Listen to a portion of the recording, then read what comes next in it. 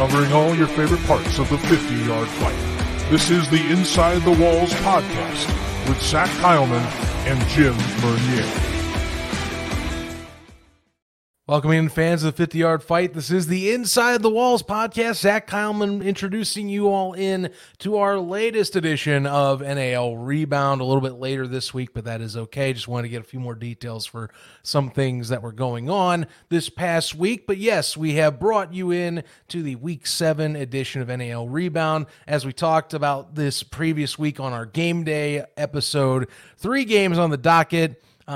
Some unique things going down, some interesting results, but nonetheless, a fun slate of football that we'll be discussing in full, of course, right now. Bringing in, of course, my co-host. Let's, bring him on to the scene as always. The man of the hour, the man that does these wonderful graphics, the man that's the guy on the phone, the Adam Schefter of the NAL, I'm going to start calling him. It is Jim Bernier. Yes. Jim, good to have you on, buddy. Yes. Sorry to the fans who've reached out to us about where's our show. Do apologize. Our schedules were conflicting a little bit. And also, there's just so much news happening around the league. We couldn't really drop a show without knowing most of the stuff that's coming out. But yeah, it's Week 7. No drama, as usual. Kidding. No, totally. It's been a chill week in the NAL. It's been chill. It's a lot of interesting things. There's a lot of stuff we could talk about this week, but we also have 3 games to cover. We did a little bit of a different thing of this time around with the highlights. I had a good suggestion from a colleague, and I think it will be a grand slam for it because it will not just be on this show, also be on our Facebook and Twitter as their separate videos. So hopefully you get a kick out of it when it plays while we break it down some of these games. But yeah, interesting Week 7. I was in attendance in the Shark Tank this past weekend. Place was rocking. Sam came and shined, and Markel Quaid shined. It was an exciting weekend. Some great action around the league as well. West Texas is getting better in my opinion. And again, San Antonio fights fire with fire, and this time it works on their end. Sometimes it burns you. Sometimes you burn everything else. And also, you had the intriguing issue up in Fayetteville where the Carolina Cobras went down to Fayetteville and claimed the big first victory of the Carolina Rumble. So Week 7 was full with some ups and downs, some great highlights, some massive hits, and also some very predictable finishes, you could say. But yeah, I'm glad to be here. Week 7's here. Thank you for joining, ladies and gentlemen. Remember, join our Discord, join our Facebook page at NWalls Pods, and follow us, like us, click the bell, Bill's Morale. That's on YouTube. I'm screwing that up. But anyways, you know where to go. But go ahead. No, you did right. So you got to click the bell when you're subscribing. Obviously, at NWalls Pod for our social media. If you want to keep up with the latest, Jim's been firing out rapid fire any latest news on our Facebook or our Twitter in particular. Jump on our Instagram if you want to get for, of course, episode releases too. But stay tuned, stay plugged in for Inside the Walls for all the latest from the NAL. And I think a lot of items from this past week are, of course, coming up. Unfortunately, in a few recent days, we'll talk about this in another segment because I can only talk so much about certain drama at this point, just because I really am trying to keep like a mental sanity about some of the stories, so we'll do storylines, so we'll just leave it alone. But in terms of game observations, real quick, Week 7. Honestly, I think at least 2. I'll say that 2 of these contests were surprises to me in terms of the outcome, mainly because of I just was expecting opposites, quite frankly. Carolina, I was expecting a much closer score. The opposite could be set out in West Texas, which is a good thing for West Texas. I got to give them props for such a hard-fought contest and for having the Gunslingers have to play their brand of ball, which is defense, and you got to get in the mud with them, and you got to, kind of stick it out. But Carolina, I didn't see that coming. I personally thought it was going to be closer. The only game that I thought that was somewhat predictable was really the events going on in the Shark Tank on Saturday. I didn't think that Albany was going to walk out of there with a win. That one was I'm not surprised at all. But the other two was like closer fair or affairs I didn't think would be expected, I guess. I'm trying to make a general observation before I jump into our Carolina Rumble discussion because I have a lot to talk about with some coaching decisions in that game. I don't understand certain things that Coach Gunnings was doing, and I'll hold off to talking that until I hear what you think about this past week. What I thought about this past week is three narratives that stood out to me. Jacksonville is back. Their offense with Sam is just as explosive with Connor. We have a reemergence of not reemergence, a potential superstar breaking out into Tamorian Terry in Jacksonville. He made some great highlights this past week. That's the loudest I've heard the arena in Jacksonville for a long time. It's almost, I can say about crowd atmospheres. You go to games, if it's NBA or NHL or the NFL, where a team's coming in and they were the top dog, but there's blood in the water. It's time to swarm and really, capitalize. You felt that in that arena when the toe hit leather. Jacksonville just stormed all over the field and just, obliterated Albany because it was theirs. It was right for the taking for them. Out west, San Antonio finds a way to continue to win. And that's good. Winning solves all your issues. Like there's a saying out there, winning cures all your pains. But once you start losing, those pains will start coming very notable. Yes, San Antonio has some issues. If you talk to some San Antonio fans, they don't think they have issues, and they have a good squad. They have a good team. But the two better teams in this league, they escaped both games by 1 point. Those two teams have gotten better since the first time they played each other. So that's what I'm going to wait to bring up. Is this isn't and not to West Texas, but I'm just saying it's 2 weeks in a row where you've had defenses kind of just essentially slow this down to like a stalled traffic state that the gunslingers have been in.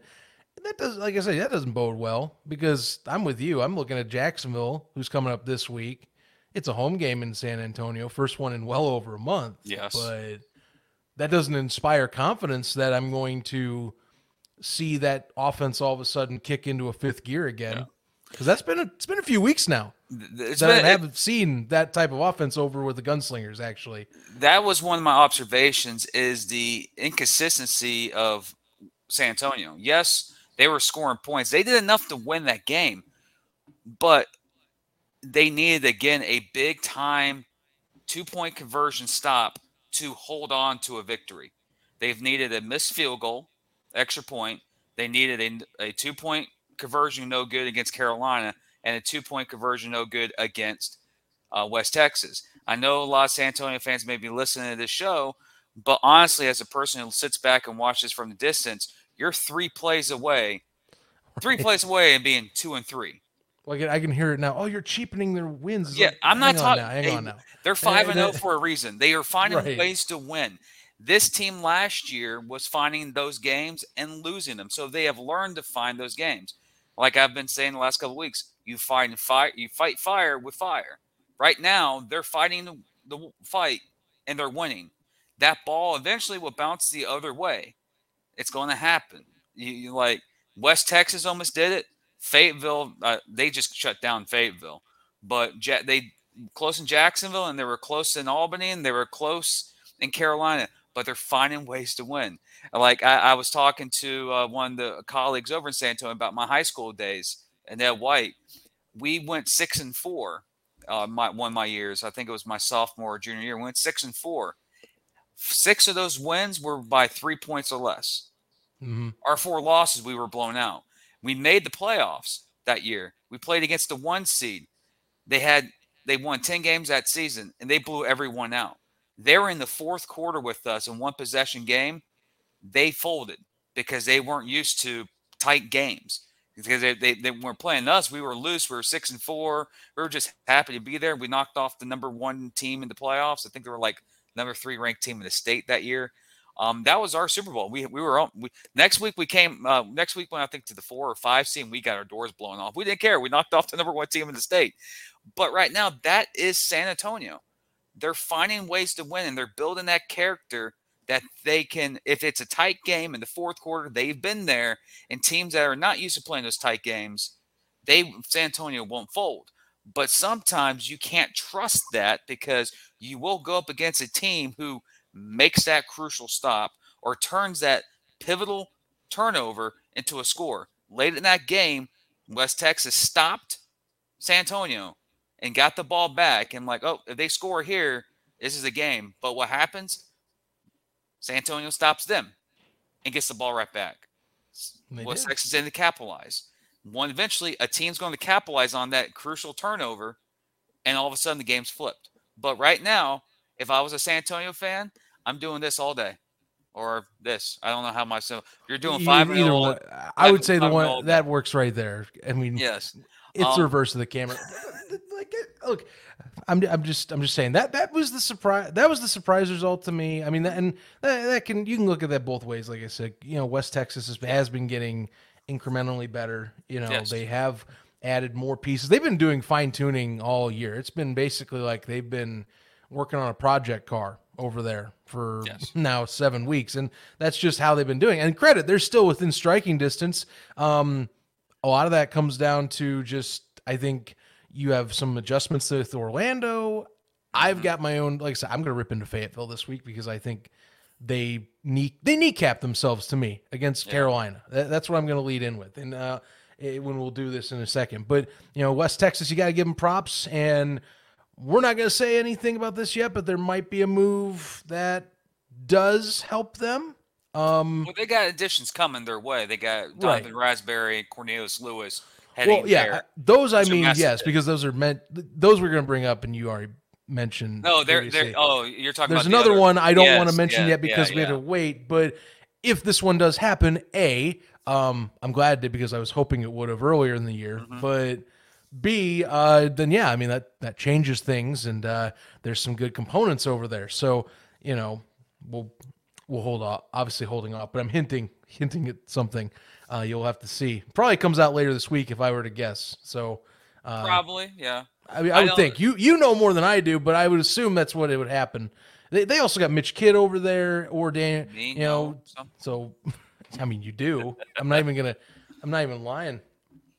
But we'll wait and see. Anyway, let's dive fully into games. Carolina Rumble coming up first. I've been saying enough. And I have the most to say about this particular contest. It's that simple. Jim, I want to hear your thoughts. I don't understand the coaching decision of starting James Summers over Rakeem Cato because there's no basis for it compared to the week prior. Yeah, here comes our top 10 video. My bad. I forgot about the audio. My bad. I mean, I like the intro too, but like, damn. Anyway, look, I don't understand the decision. I don't know enough about the decision. I do want to ask some of the players we know over there, or someone over there we know that maybe has some insight, because the way Trey Long and us were talking in our game day coverage was this was still Rakeem Cato's team. And I've had some folks bring up that, maybe he's injured, but I want to pivot. I want to come back on that saying, well, why did he play a full game 2 weeks prior against San Antonio? So to me, that comes off as Coach Gunnings and company said, you're benched, and they benched him for James Summers. No problem if James Summers is your backup QB, your emergency relief guy, your person you go to if you are desperate, I think, in terms of a QB, because he can play, but his talents are better off served in the receiving the ball or in the secondary. And they, to me, kneecap themselves from getting a crucial win at home. This is a 2-2 team that if Cato's in, and you saw he came in because of Summers getting knocked out, he leads a touchdown drive, and then the next possession, he gets replaced with James Summers. So clearly something's up there, but it's the wrong decision. I personally want to go ask around about this because I am baffled that was the choice. They completely downed themselves and out before they had a chance, and they were somewhat competitive for about a quarter and a half. But James is not the more talented quarterback, and it ruined it for them. Carolina, they are here. They are the de facto 2, possibly vying for 1, depending on how things are going right now with the standings and power rankings. But Fayetteville, this game is so much better if you have the correct quarterback starting. I don't understand the thought process. It completely, to me, it ruined what could have been a much more fun contest because I think the wrong quarterback was on the bench. I agree with you. When the game started, I was surprised. I think we were all in the chat together at the time, like, why is Cato starting? Then I reached out to a couple of players and coaches, and no, mostly just players. The coaches never got back to me. And the vibe I'm getting, the thing I'm getting, it's Cato was injured, wasn't playing 100%, and other things I was getting, like he missed a practice or didn't show up to practice. So I can't really confirm what happened. But usually when you see stuff like this happen, it doesn't matter if it's the NFL, college football, or high school, or any professional level. A starting quarterback of that caliber not playing a game screams discipline to me for some odd reason. It just screams like you got benched because you didn't do, team activities or you're costing the team games. And Cato's not. Cato's been actually, winning a lot of games for them. And this was a crucial game for them. Now, am I saying that is the reason why he was benched? No, because I can't confirm it and I can't get a hold of people who could tell me. But usually when that happens, when you see out in the realm of college and NFL, players who get usually benched are players that usually miss team activities, misconduct, cost bad turnovers probably. I don't know. But this game was when Summers came out, and Summers has experience as a quarterback. He did it at Carolina last year. And he did it, I think he was High County, I want to say, was the other team he was with. He played quarterback before, and he played quarterback at East Carolina at one time. He has that talent. But when your team, like Fayetteville, is at its peak performance, when its offense is at, when we saw like in week 2 or week 1 and week 3, that offense is just deadly with those weapons. Summers was there, was fine, and early in the game was pretty competitive. It was 14-14. But eventually, Carolina's defense, who was the whole entire game was swarming. Summers didn't have any time back there to read anything. He did a couple passes where blown coverage happened, but majority of the game, Carolina was just swarming him. And turnovers happen. One of the top 10 plays is a scoop and score for from that game. And Fayetteville got behind the 8 ball. And when they got behind about 2 scores behind Carolina and Cato didn't come in, it felt like they were self-sabotaging a loss in this game. And there's too much talent on that Fayetteville team to not have Cato play. And when he came in, he let the team down to, like, a quick touchdown drive.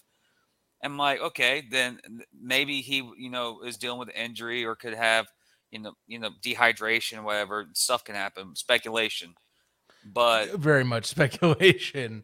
But it's just, it's very up because we had Trey Long on, and we had Cato on a couple weeks ago, and both these gentlemen are very positive about Cato. So I think for me, I think it was something that had to do with team activities or something happened in practice or something. That's the reason why there was a switch. Or Coach Gunnings thought James Summers would have been better against Carolina.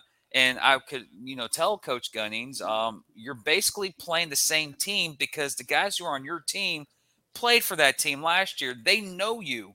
They know your tendencies because those guys practiced with your guys all last year. So if that was the strategy, that's a bad strategy. Now you're 2-3 and you're 2.5 games behind the 2 seed. So if your goal is trying to get a playoff game, that's not a way you do it. It's bench your starting quarterback because you think you have a maybe a strategic advantage in some position from a team who literally is the carbon copy from the Carolina Cobras last year because they were all the teammates last year in Carolina.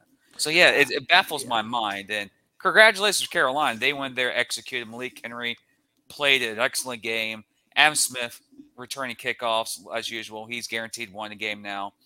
And what do you have to say? The one-man band showed out again this week as well. Wow. The one thing I do like about Carolina, and you knew this game was going Carolina's way when everyone on that team saw the field. Yeah.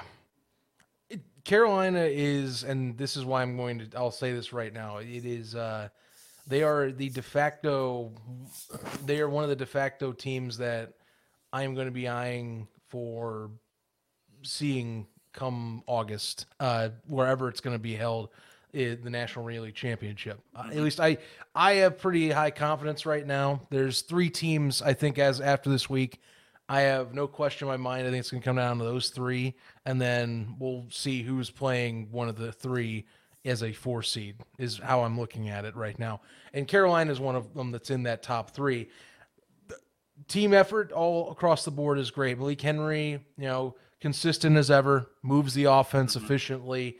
Their run game is the best in the NAL right now. They got a two-headed monster with Kevin Voiles and Zach Brown. Both of them can cause damage. That's the thing. You don't even have to lean on Brown anymore. Right. You can do whatever you want with both of them because they're able to be finding lanes and are bruising. Nyquan Murray coming out this game, that is an excellent addition to that receiving core. He made his presence very well known. That's only going to continue to be made well known as he keeps building back up Rappaport with Henry, who, again, as you know, played with him in Jacksonville last year. So good to have that addition. Of course, Adam Smith being Adam Smith still. You got Lance Evans, of course, on the other side, too. They got options for offense. Defensively, though, this is what I keep getting impressed every week. They've gotten better and better on that side of the ball. And it's different players each week. This week, it was the Kenny Veal show. Kenny Veal was all over the field. And that's not to take away from previous weeks, but like this week in particular, like how last week it was Mike Green's time to shine. Mm-hmm. Kenny Veal took the spotlight from Mike. It was his time to come onto the turf and make and wreak havoc. And, of course, you got to give credit to the front line. They were causing havoc, too. Summers, he is a mobile guy, but he's not – I would say he's not as shifty as Rakeem Cato is, and they made him pay when it came to a few possessions there, just kind of stalling out drives.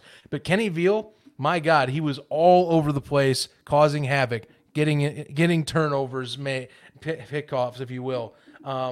Hell of a player, as we have always known, but another show-out performance from him, of course, this week, and we have to highlight that as well. My final thoughts with Fayetteville, and then we can move on. And sure, your context, if anyone is mentioning mispractices, that instantly is a red flag to me, where if that is the case, again, speculative here, but if that is the reason, that makes way more sense to me than saying that it is a strategic choice. I can also somewhat believe injury. However, it's been 2 weeks since his last game, and from the looks of things and credit, I can only assume based on video, and not to mention we were talking with Trey, and Trey implied this as well. He was fine. So to me, I am only going to assume off speculation that it might be a disciplinary thing, because I just don't understand if it was a strategic thing. That is not the better quarterback. That's what kills me still. Because that game, 72-34, there's no way that this is almost a 40-point blowout if you put Cato in, because some of those are off turnovers, some of those are off miscues. I just don't see that. I think this is much closer, and we'll figure out what happens this week. They're going to go up to the Capital Region. They got a week to, deal with another team that I almost don't want to talk about the Empire, because it just how much gets talked in the community anymore, but we're going to do it. But they get a week to, I guess, work on things, kind of. That's kind of the early lead in. We'll see how that plays out. But good kudos, Carolina, the Cobras. They're here to stay. That's another reaffirming win. Fayetteville, 3 losses to the top 3 teams. So at least right now, sturdy in the 4 spot, but got to make sure you keep that 4 spot if you want to have a playoff game. That's all I can say. Yeah, I agree. But what's strange thing about this league is you are 2-3 right now. You're still the 4 seed, so technically you're the words of a certain person in our Discord, the Lords of the Muck. Yeah. So that's right now. You're the 4 seed. So they have the advantage early still, but again, the 3 teams that they lost to so far this year are all the teams above them in the standings. Um, but yeah, it's for Fayetteville. Again, we don't know what really happened to Cato, but an overall observation is that's a key piece that I have there when you're competing against teams like Carolina, Jacksonville, and San Antonio. To if you want to push for that 4, because there's 2 other teams below you that have reloaded over the last couple of weeks that will be making a run at that 4. Yeah. Yeah, and we'll be. I mean, I think the one we're going to talk about here in the Battle of the Empires in that regard. Mm-hmm. It's funny, they still were very much active in this race, but I just don't know what to expect anymore. Is what is crazy, and we'll dive into this right now. At least the game itself. Then we'll talk about a few things going on because it's endless news at this point. Mm-hmm. You can clearly hear my frustration because I'm almost getting tired of talking about how much we are having to talk about the capital region being shifted around is the best I can put it. Game itself, obviously you were in attendance, so you'll have a lot more in depth, but my analysis is clearly an overwhelmed one. I would say a one-sided affair, and I'll give credit to Albany for keeping it within 2 scores going into half, without a doubt.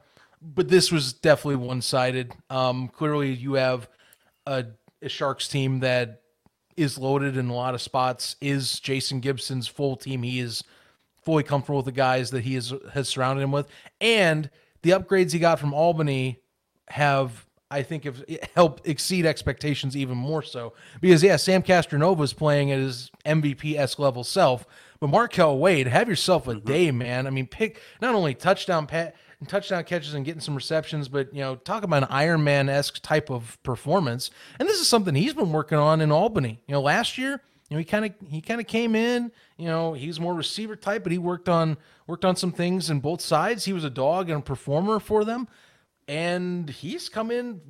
Talk about a great game for 2-way players. I mean, you get a pick 6, you get a few receptions on your end as well. Getting a touchdown one way and taking a pick 6 back the other. You gotta get some props. And then of course I can't say enough about the Tamarian Tony leaping touchdown run, if you will. 3 TDs on the night. Cameron Solomon 140 yards in his own pair. I'll let you sum up even more in-person stuff. But I mean, it's just very one-sided affair. And I think, I didn't know what to expect for the Albany. They got the right QB, I thought, and they do. Jonathan Main is a good QB, but there's just a lot going on. And there's even still more going on that I'm holding off on because I want to hear about your time at the game. But how was your time? I heard you ran to the commissioner, heard you ran to some folks, got a lot of talkings and comings and goings of things, mingling with the crowd. I was one with the people. I am like to announce that I am running for president. No, Whoa. It's not like that. That took a wide turn. That's not like that. Yeah, vote for Jim for president, where I will turn this country into a bunch of muck. He will bring back the Washington Valor. If he's in D.C., he's guaranteed the Valor are back. He'll go talk to Mike Corder real quick. I don't support that message, even though I just said it. A lot of people look at these games and we see it as a sports thing. Like, oh my God, I can't believe my team lost, or oh my God, I can't believe, this guy didn't perform. And we forget that these individuals are human beings. We forget that these individuals are fathers. They're trying to support their families or trying to pursue a career in the National Football League or any career field they want to be in. And at the end of the game, I had a chance to talk to multiple people. A good friend that I think is a good friend. He listens to the show. A colleague of ours that's been on the show multiple times. And to the fans of Albany and to the players and coaches that are most likely watching this, the feeling at that game last night, or not really last night, but the Past feeling weekend. this past weekend, excuse me. There's two different sides of a story. Of course, there are two things that speak volumes about a game, and some of those volumes are how the game is presented. For instance, there's a difference when a team loses and a team is tired and they're worn out. I saw a bunch of players on that team on Albany that were physically, mentally, and emotionally drained. They came into Shark Tank, and within, I think you watched the game, was Oh, yeah. about a quarter into the game, you could tell Albany did not want to be there, and Jacksonville just pounced on them. It certainly Like, didn't feel that way. yes. That's the best I can even put it, and that's nicely, you know. But the relationships that we've built on this show with a lot of players, one thing that we found out about these individuals is that they have love and a passion for this game because this is their NFL. This is their league. This Yeah. this is their home. And they don't like how their home can get shaken every other week all of a sudden.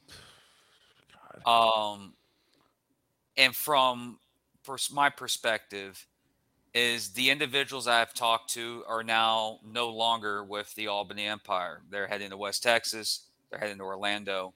They're heading to Jacksonville. And, of course, they're heading to San Antonio. Forgot about San Antonio because San Antonio did get a couple of guys. This game, yeah. well, like I even talked with Manas. He was like, it took me 72 hours to get this team together for West Texas. I brought in additions. And we worked our butts off a week and a half to get ready for Jacksonville. Hats off to Jacksonville. They capitalized, and Gibson outcoached me, and they were more prepared than us.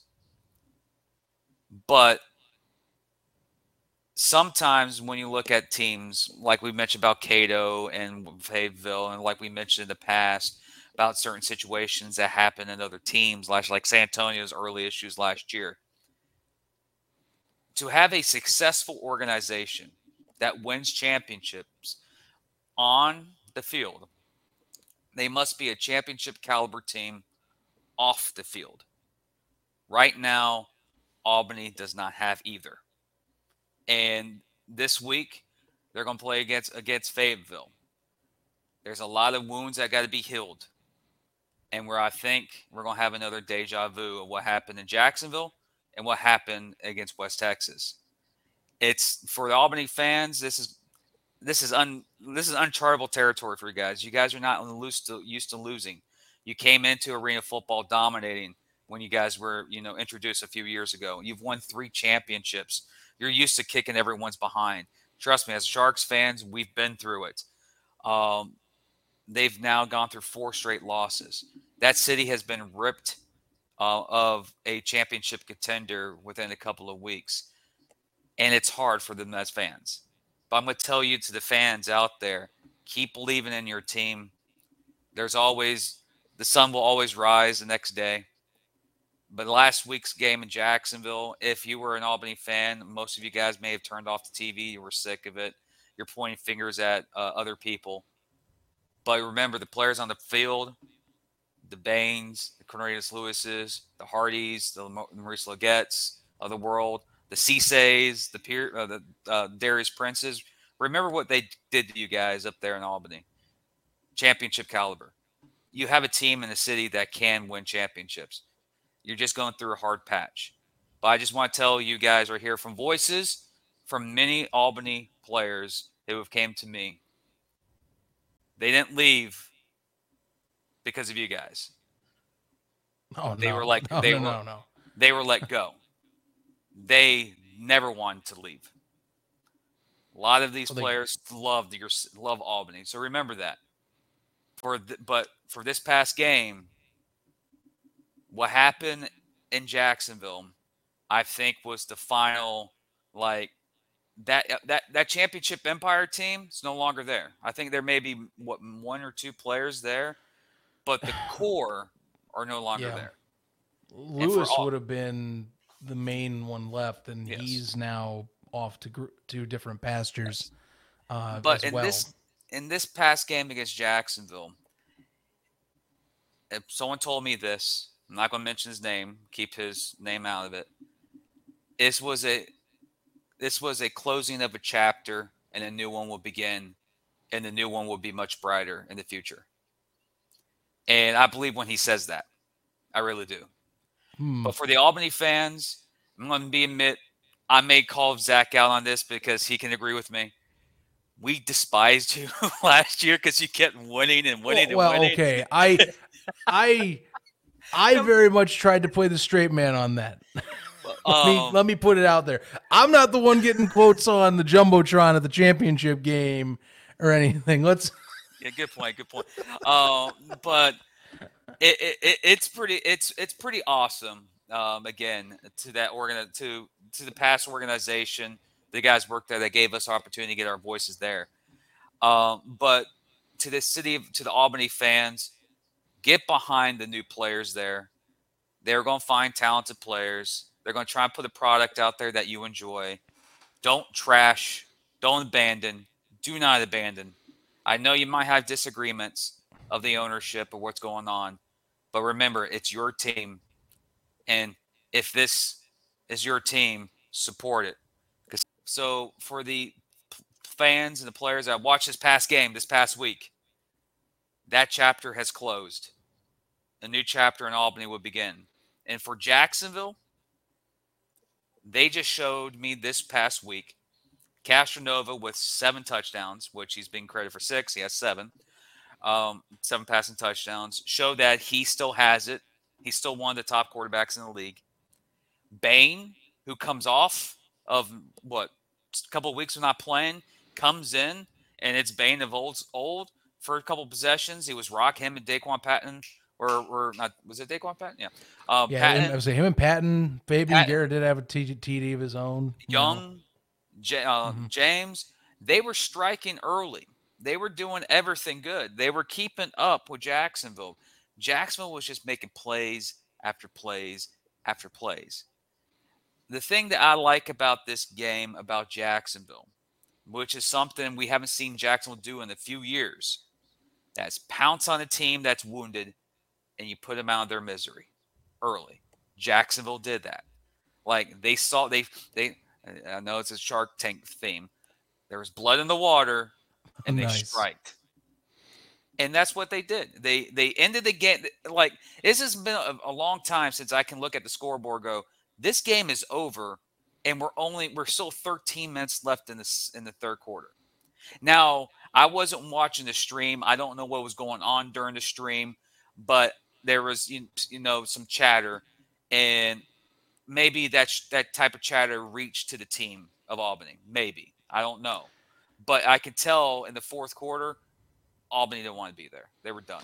No, I mean, it's the most decisive victory since week 1. And even week 1, that kind of came up in the fact of trying to be more of a learning curve with Connor Blount's first week and team's first week gelling in live action. But no, it's definitely the most decisive victory of the season for them. The Sharks, I think it makes it more intriguing for this coming matchup with San Antonio going on the road, because again, we've talked. This is right now this is right now a full roster. It's firing on all cylinders. Yeah. It's had close losses to the Gunslingers and to the Preds that it's put themselves behind the 8 ball, but they do get to play a revenge game just on the road this time, trying to play spoiler. Can't wait to talk about that contest this weekend. Yeah. So that should be fun. Jacksonville is back to being one of those scary teams in the league. They're fun. They are fun again to watch week in and week out. And that wasn't saying they weren't last year. Last year they were an offense that Jesus, that volume. Last year we knew, we talked about them. They were an offense. They got to outrun you, and you got to keep up with them, or you got to make them slip up. This year they can do slip ups and go, oh wait, hey, we can. Now we got even more talent on the opposite side. Like I said, we talk about role players. I think that's key. You get stars that are receivers talent wise on the offensive side, but on defensive side, in terms of like some Iron Man guys, Correct. I love it when I see Markel Wade make a play. Stoshak, he is very much, I think he loves to go hit people. I look for him every time the Sharks play because he loves hitting guys. He gets fired up. And then of course Gorman, brought in as a specialist. He's been paying off. He keeps on his upward trend after last year's season with the Empire as well. And I don't find many flaws right now with what the Sharks have done. And I love it. I love to see it. The Shark Tank, 7,500 in attendance. It was, as you were talking, very loud. It was a rowdy game, and that's just from someone watching on their telecast. But it was a great crowd, great atmosphere as always. And those guys, I think they know this is a special team that Gibson's put together. They got the coach, they got the player personnel. Now they just got to take on 2 other teams that, they've got their own secret sauce, and it's going to be a dogfight up top. I think we are now closer after this week. I wanted to see what Fayetteville could do, but I think, Jim, we are at that boundary of the separation Saturday coming up pretty soon between the top and the bottom. It still is kind of there. Fayetteville's 2-3, and sure, they got a reasonable matchup with Albany next week, given all things considered, but it does feel like that is slipping away the more we've gotten into the year. I think we might see that this week too, coming up with a few of these key matchups. My final thing, this is my last note on Albany, because I am that guy that I'm with you on saying, yes, please support this team, but I'm also going to put out a caveat here because I actually don't know if ownership from Albany, the current one, does listen. I know the previous did or do still. But I just got to ask, like, what is the threshold for patience? I think that's the next thing I am going to bring up, because kudos to the guys that are still, as new head coach for the Empire, Pete Porcelli said in the Times Union, they're upbeat for the guys that are staying. That's great. But how much tolerance, or not tolerance, how much, I would say, patience do you have? Because that's what it's coming down to. You can't run an organization where every week you are going to be essentially cracking the whip and going, all right, everyone get the hell out. That's not going to just stow confidence in anybody. And I guess that's my message here is I want the Empire in this league. I still do. I like the brand. I like the players, the community in particular. The community is the reason I keep fighting for this team. But I mean, you just got to chill out. Let people be. I don't care if AB's playing this week. I'm happy that we're going to get some publicity with that and he gets to be on the field. Cool, whatever. But you just got to chill out. Let this produce. I almost want to hit the movie Click It. You ever watch that one, Jim? Adam Sandler flick? Yeah. He's got the TV remote. He can kind of use it for whatever. I almost just want to be, and I know in the movie it's not a good idea, but in this case, for the Empire, I'm almost like, all right, just hit the fast forward button. Let's just get to the off season and see what's happening. And sure, that's kind of hard for me to say. We're not even halfway through the year, but I don't know what's coming up next week for them. Like, what happens if they lose to the Fayetteville? And that's why I'm kind of like stressing. Like, let's have some. Like, if owners are listening to this show, if any ownership part of this is listening to the show, just chill. I could say even more severe for one, but just chill the hell out. Okay, just let this play out. Okay, you tore apart a championship roster. You already did that. We all know that happened. You are bare bones. You cannot keep tearing bones off a bone. You're just making dust. So you got to chill out this week. You got to let Coach Purcelli and company do their thing. You're going to be bringing a new quarterback, you're going to be bringing a quarterback that was here previously, but still new to the game. It's going to be rough. You got to chill out. You are not going to get a winning team this year right now. You might struggle bus it to 4, given how it feels like that 4 spot is just kind of up for grabs right now, unless some teams get their act together. But you're going to struggle bus. You need to let it play out. I've been wanting. This is like one of my other things I wanted to get and say on this show, because I do not have the mental capacity every week to see a team get ripped apart or have new pieces get thrown out to the curb or have people leave and come out again. And credit, Manas did resign. That was his choice. But we all follow the ownership. We know who we're talking about on social media. There's no confidence when you're saying stuff that's going, new this, new that, new everything. Who wants to come play? Like, chill the hell out. That's all I want. Just chill the hell out. Mm-hmm. Okay? Everything's going to be fine. Just get through the season. If you're dead serious, reset next year. Just get through the year, build yourself back up, and chill the hell out, people. Just be a normal team for maybe 2 weeks or so. I don't know, a few weeks. Can you give me 1 week? Just 1 week where I don't have to hear about something bad that players and fans have to deal with. That's all I'm asking. Just be a normal franchise for a week. That's all I ask. Well, I'll add on to this. They're right now, West Texas and Orlando are clear-cut 2 teams that are, with the additions they have now, are going to be competing for that 4. I don't think Albany gets anywhere near the 4. I think where they're at right now, they're going to be there all season.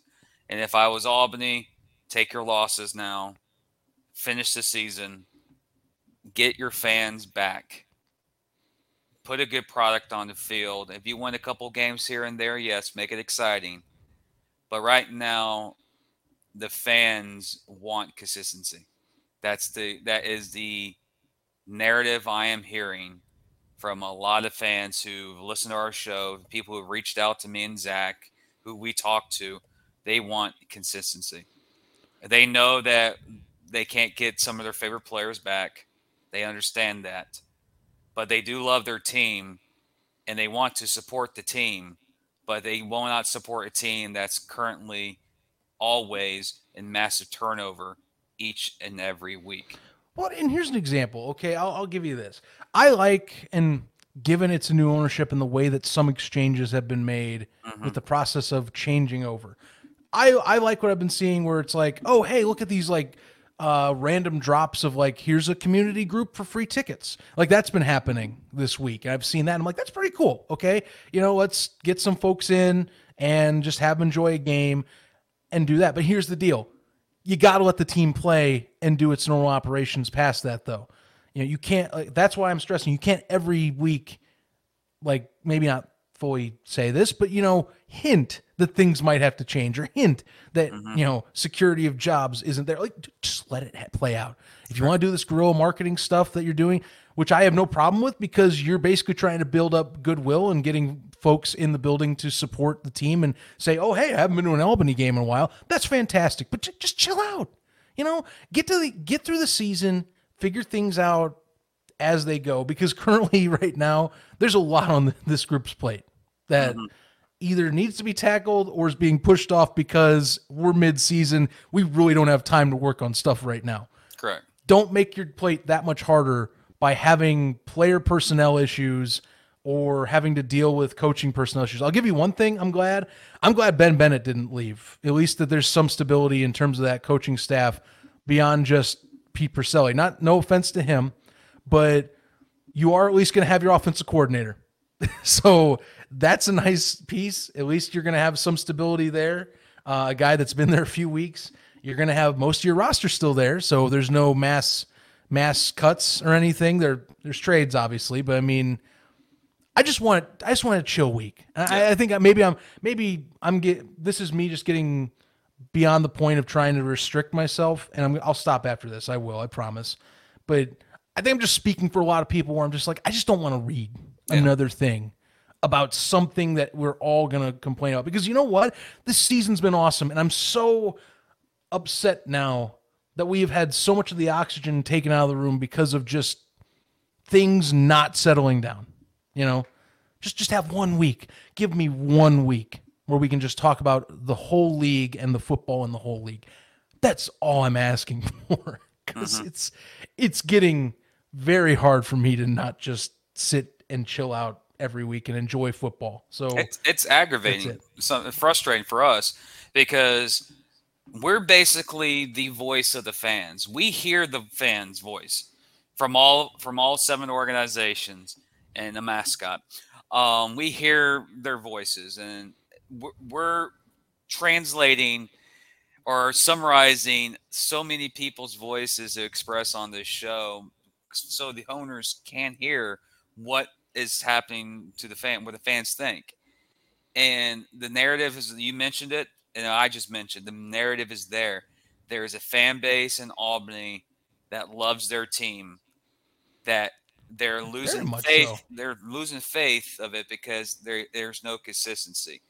I mean, God Yes, bless those people, man. I mean, yes, the diehards of that team. Hats off to you. You've had so much to go through this yes. year. Whether And it was instigated purposely or not, yeah, that's all I can tell you. but there are some bright spots on Albany's sides. Fabian Guerra, Young, Patton, like those are and they're getting Kerry Starks over from West Texas in a trade. That There are that some, that's so surprising to me that that was part of the deal.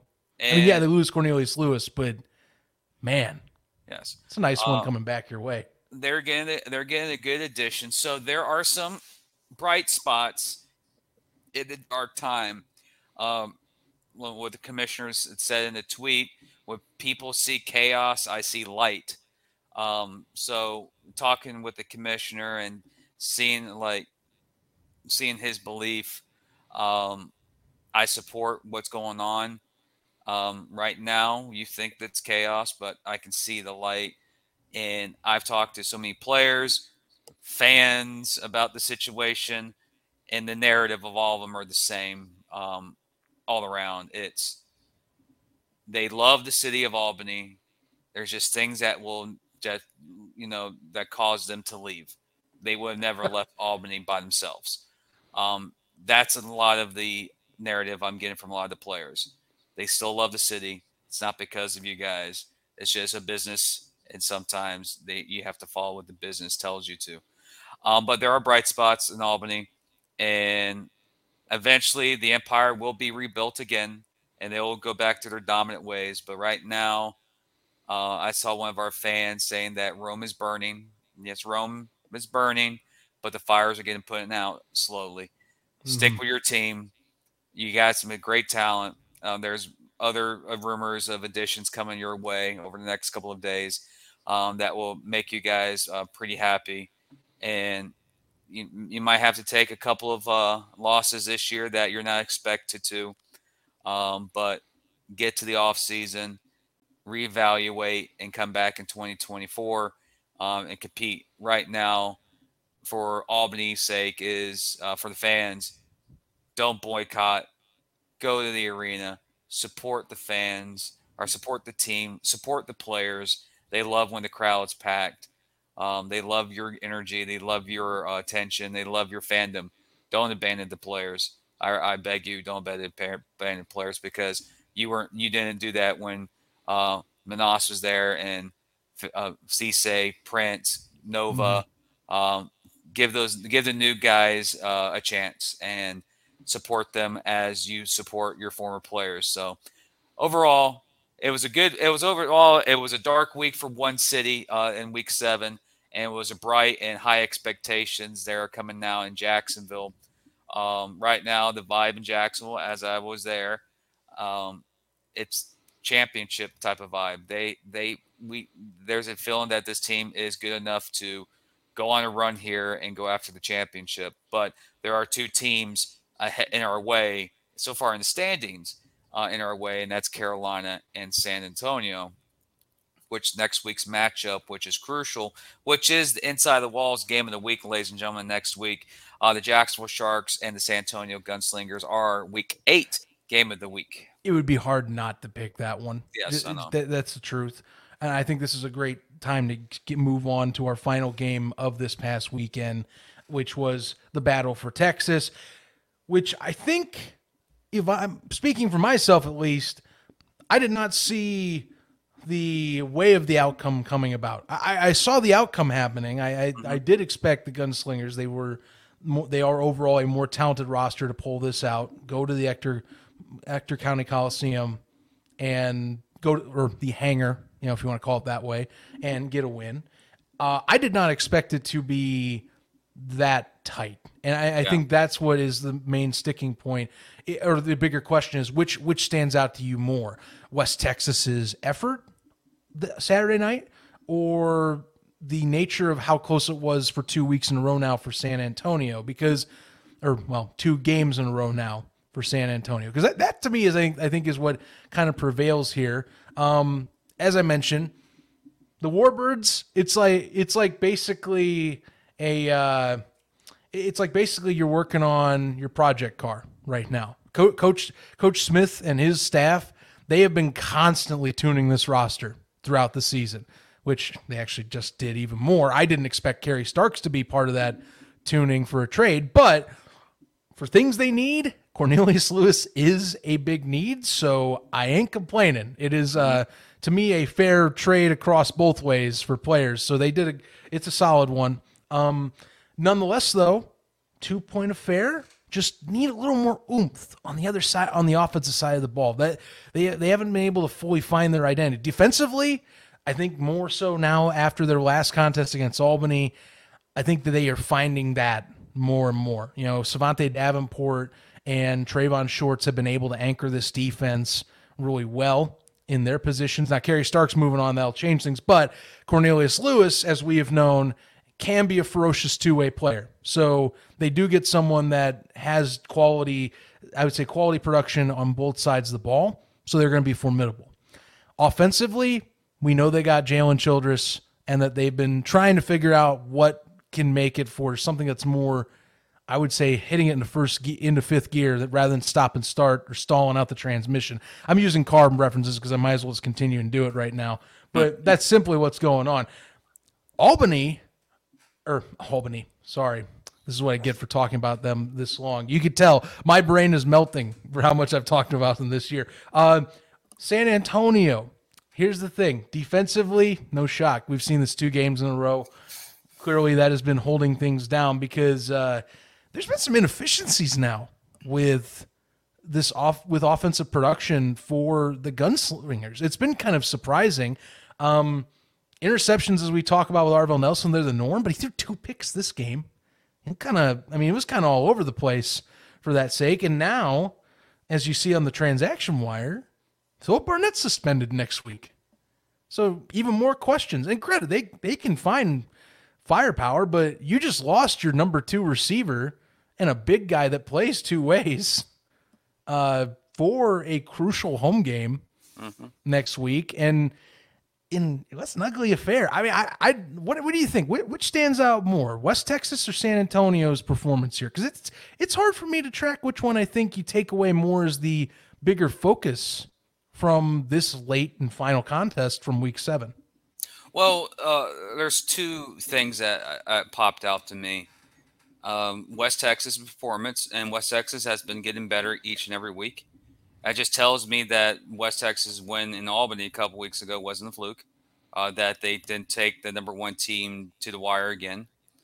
And also another thing that stood out to me in this game was Kylie Rashad was very inconsistent, but he made big plays. And Robinson, who's on San Antonio, had a crucial catch that could have been the game-winning catch or would have made the game blown wide open. He slips on the decal in the end zone, and the ball sails over his head in the half. There was a couple of possessions there in the second quarter that San Antonio could have capitalized and blew this game away, or not blow the game away, but got separation, but they couldn't Right. capitalize on that. And West Texas made plays throughout the game to keep themselves in it. But one of the things that was crucial is Drew Pearson went out with an injury, and he missed basically most of the fourth quarter, early in the third. So they lost their deuce capability. So that really kept the game close. And also,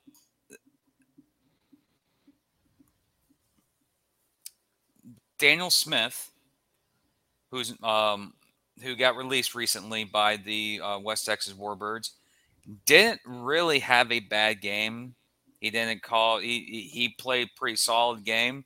Made a few mistakes, but wasn't those mistakes weren't game changing, to say the least. They were just Sure. common, like a misread here and a misread there, but it wasn't like a pick six or anything like that. But I liked West Texas' performance, and the one thing I was really impressed about was the fan attendance. That was their biggest crowd of the season. There was a lot more energy in the building. I love that rivalry. And also the fans who travel from San Antonio to West Texas. There are about a group of 30 of them. We had an insider, literally an insider, who don't tell anybody, but I think he stole the football from West Texas. Did I say that out loud? I'm sorry. But it was a I'm happy that there is a bus trip involved with two fan bases, and I think West Texas will do the same when they go to San Antonio. It happens in Jacksonville and Orlando. We have a bus that goes to both games. That just makes me happy that we have traveling fans. It was a great atmosphere there. Of course, Macho Man Randy Top Gunner was there.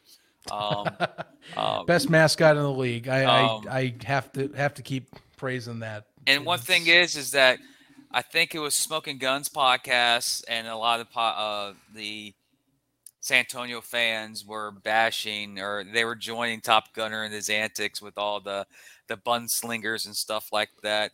But at the end of the game, when there was triple zeros on the clock, I saw something that was surprising: a sign of respect.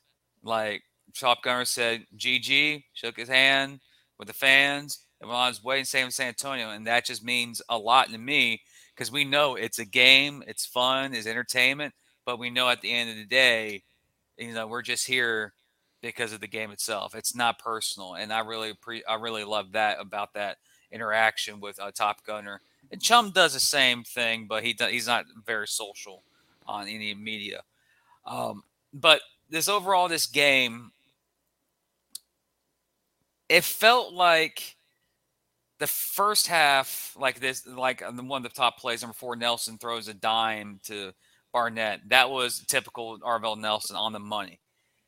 He didn't have he wasn't Arvell like this game. He kind of didn't play to his ability like we've seen Arvell in the past, especially with Jacksonville last year.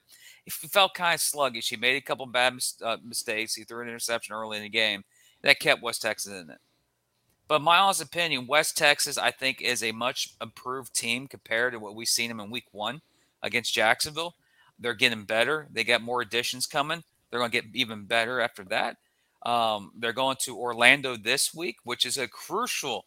We were talking about how that 4 seed could be in play now. The winner of that game will not be a front runner, but they'll be in the mix of that because we don't know what Fayetteville will do this weekend as well. But we'll see how they will improve as an organization or improve as a team.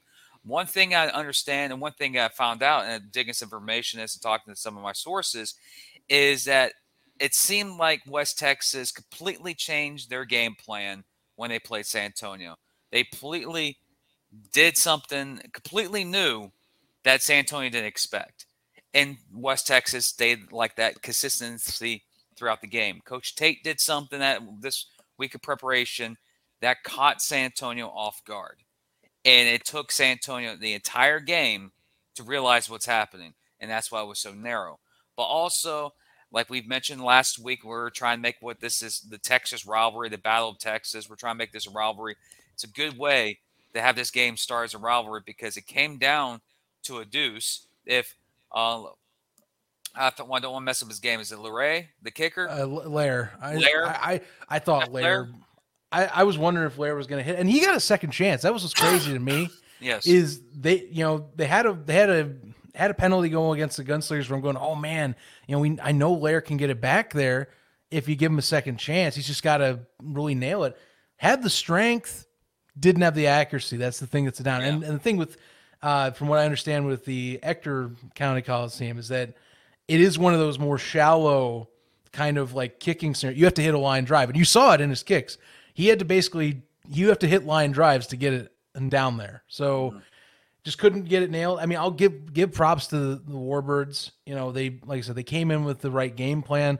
They held the cards in the end. They were the ones that had their opportunities right there. Just couldn't come down with it, and got to lick your wounds and go back. And again, I'm going to keep using the analogy that it's like a project car. They've been basically tuning all year. And this next contest we'll talk about for game day, you absolutely are right, Jim. With a Preds team that got a week off to hopefully get tinker and work on their own aspects of their game, along with seeing if Joseph Hess is healthy or if they have to go with Jeff Legree this week because they haven't made any transactions, and I don't think they will. It's kind of getting late to do that for a new quarterback. It's gonna be a dogfight over there in Orlando, and they're gonna have some interesting, I would say, playoff implications, to say the least. I want to talk so badly about what might be possibly a transaction coming up for the Warbirds. That's huge. Otherwise, though, without that being said, Smith was released, but Mitch Kidd, who is on that roster, someone that I was really thrilled to see get across the transaction wire, is on there. I don't know how much of our audience watches or watched the FCF the last 2 years. FCF is basically fan can run football, but it's essentially like, I call it pseudo arena football. Yeah. It's 50-yard game, but it's not at all what, like if you watched it, it would look alien to you if you're an NAL diehard. But basically, this guy was playing at one of the top levels in that sport, in that league for the 2 seasons that was there. He does have arena principles, and he's a good pickup. So if they run with him, I wouldn't have any qualms. I think that's an underrated signing that I wouldn't be surprised if he comes in and maybe elevates the offense a bit more than Daniel Smith, but to be determined. Otherwise, waiting to see till the final transaction wire comes for one that we're waiting on to, give proper talks about. But for West Texas, big week coming ahead. For San Antonio, big week, and you talk about questions. I didn't even bring up Drew Pearson, but not having Pearson there, and I mean, it sounds like it's at least a game injury out from what some of the Gunslingers folks we talked to are referencing. That's a little unfortunate. I mean, saying unfortunate is like underplaying it because he is vital to what the Gunslingers are able to do. Correct. So too bad. And it's a guy you can't take back to your first home game in well over a month either. Okay. So another one lost, along with Philip Barnett being suspended, at least for this game. I don't know how long the suspension will be, but he's at least done for this coming week, given some instance that happened, I understand, during the contest. Yeah. But for San Antonio fans, don't need to worry about Phil Barnett and being missed. Everyone's like, they were trying to find who their number 3 receiver was this past week, and they found him. That's Kadir Chisholm. Now Kadir Chisholm has to be the number 2 receiver. And the homeboy had 108 yards receiving this past week with 2 touchdowns. He needs to perform. But to really preview, like a little sneak preview of game day between Jacksonville and San Antonio, this would have been a battle between key individuals. It's going to be Kylie Rashad taking on Cam Solomon, and then you got Kadir Chisholm taking on Tamorian Terry, probably, maybe Stoshak is the number 2, and then you're going to have the 2 quarterback battles between Arvell and Sam Castronova. But the key that no one wants to talk about, we didn't mention about this yet, but it happened, the transaction. Drew Pearson is not playing. He could not be playing because of his injury. I don't know the official word yet. He could. Don't know yet. I don't. We will know pretty soon when we do game day. But Jacksonville has a weapon now at kicker, and that is an NAL special team award winner last year, and that's Marco Orozco for play for He Albany. keeps getting better. Yes, the guy is a deuce machine. In the words of a fellow listener, a deuce god. I don't know if that's a good thing or a bad thing, but we'll preview that more. But again, there are a couple players. Like I want to try and do this for week 7 shout outs. We did the top 10. We'll post that later in the week for the top 10 plays of the week, probably the same time of the day. But there are a couple players I want to give a shout out for having great performances this week. Kadir Chisholm, receiver for San Antonio, awesome week. Also, again, I'm not going to toot his horn. Markel Wade, Jacksonville, 2 receiving touchdowns. He had the pick 6 as well. Sam Castronova was nearly perfect. He went 23 for 25 for 282 yards, 7 touchdowns. It's not bad for his debut in Jacksonville. Another individual I'd like to go out here mention is Vols from Carolina. He had 2 forced fumbles. He had a scoop and score. He saw that in the top 10. Mhm. Also, Malik Henry had 4 touchdown passes this week, over 300 yards passing as well. So there's other individuals in this week that have done well. And of course, we can't mention a game. We can't mention a week without acknowledging the greatness that is Kali Rashad. Yes, he may not have, dominant numbers with touchdowns this past week, but he did have a total of 126 yards of total yards with receiving and kickoff returns. So he's still a lethal weapon. But yes, again, with that. And also shout out to the big hogs in Jacksonville, Justin Renfro and David Gilbert. That was sacks machines galore this week, dominating along. Justin Alexander and San Antonio had a big time sack I think early in the third quarter that really changed the game. So you guys share love with defensive players. Kenny Veal, again, Yeah. a veteran that knows where to be and shine and rock. Childress for West Texas. Almost said Austin. I don't know why. Childress for West Texas. Dominant perform. Well, not dominant, but then again, we kind of previewed it last week. It was a battle between the 5'8" receivers. Who's going to be the one that's going to shine? They both played pretty darn well throughout the game. And even though he didn't have a breakout game, tip your hat to Adam Smith. He is due to get a kick return every single game. I think the streak's now at 3 games that he's did a kickoff return for a touchdown. So that's how lethal Adam Smith is. So there are some star players out there. And when this podcast drops, keep your attention on NAL.com, NationalArenaLeague.com, all their Instagram, Twitter accounts, because Iron Man, Offensive Player of the Week, Defensive Player of the Week are come out. I'm not going to leak anything out, but I think it's Sam Castronova, Kenny Veal, and Iron Man might be a guy that plays in Carolina. So I'm not leaking anything out, though. But yeah, that's what possibly happened. And of course, how can I say it without saying it? We have to. This is a massive congratulations. We got to do it. I have to do it before we leave. Oh, sure. He's been getting criticized and rolled through the coals by certain people that we know. But Jason Gibson has officially won in the Shark Tank as a member of the Jacksonville Sharks. Yeah. He won in the Shark Tank. It's his first win there. And it's actually his second win, but it's his first as a Shark, though. Well, okay. But I digress. He first as a Shark coach. And he also gets his first win against Manas. Probably, and depending on how Manas's journey goes as a coach, that might be the only time that he will get a win against him. So kind of a 2-for-1 deal as well on Saturday. But yeah, kudos to him, man. He's been Sharks fans been waiting for it. They got it. So good on him for getting that monkey off his back. It's a game day. It's going to be intriguing. Right now, we possibly have 2 guests coming on for the Friday show. It is game of the week, Jacksonville Sharks and the San Antonio Gunslingers. we will be having a San Antonio member on the show this week to talk to about the upcoming game Sunday afternoon. So get your Carrie Underwood theme songs going for Sunday Night Football, because this will be in the NAL's version of Sunday Night Football. And, of course, the marquee games on Sunday night tonight this week. So that's exciting.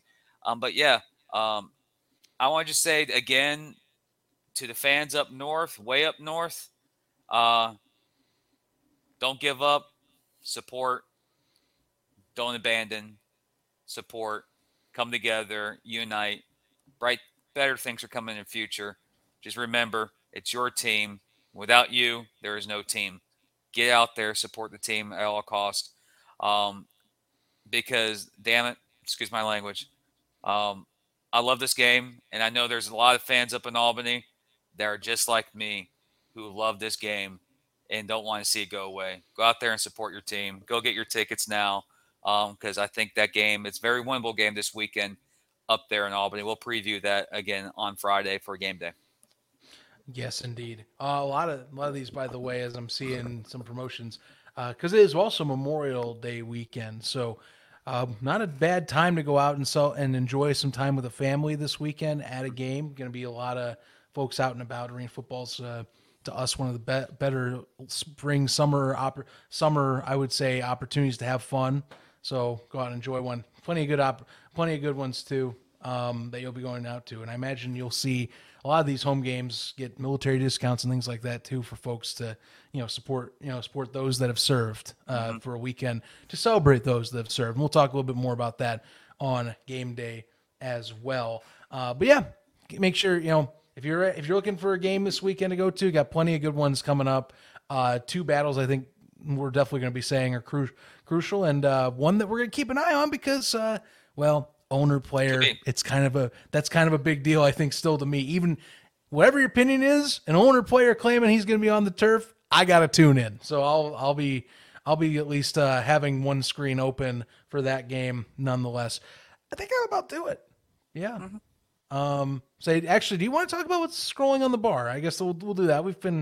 You've been kind of talking with me on the side about this, and yes, Inside the Walls is going to launch a Patreon page here pretty soon. The page is just for us, you listeners, to interact with us more content, but the content on Patreon will still be available on YouTube and our podcast platforms. Nothing will change. The Patreon account just gives you guys access to some things that we want to do, some live streams, maybe covering a game, but have live streams where you hear me and Zach watching the game with you, hear our reactions. It's just little quirks, nothing really, outrageous. It's just for you guys to support. Also, we have a store coming soon. 2 shirts that are guaranteed are coming soon in the Muck and Jack Out of the Box. Those are 2 t-shirts are coming soon as well. Of course, join our Discord. A lot of stuff in there. A lot of nuggets, a lot of league information pops down there. Good community of fans there. Get to interact. You have your own sections for your own teams.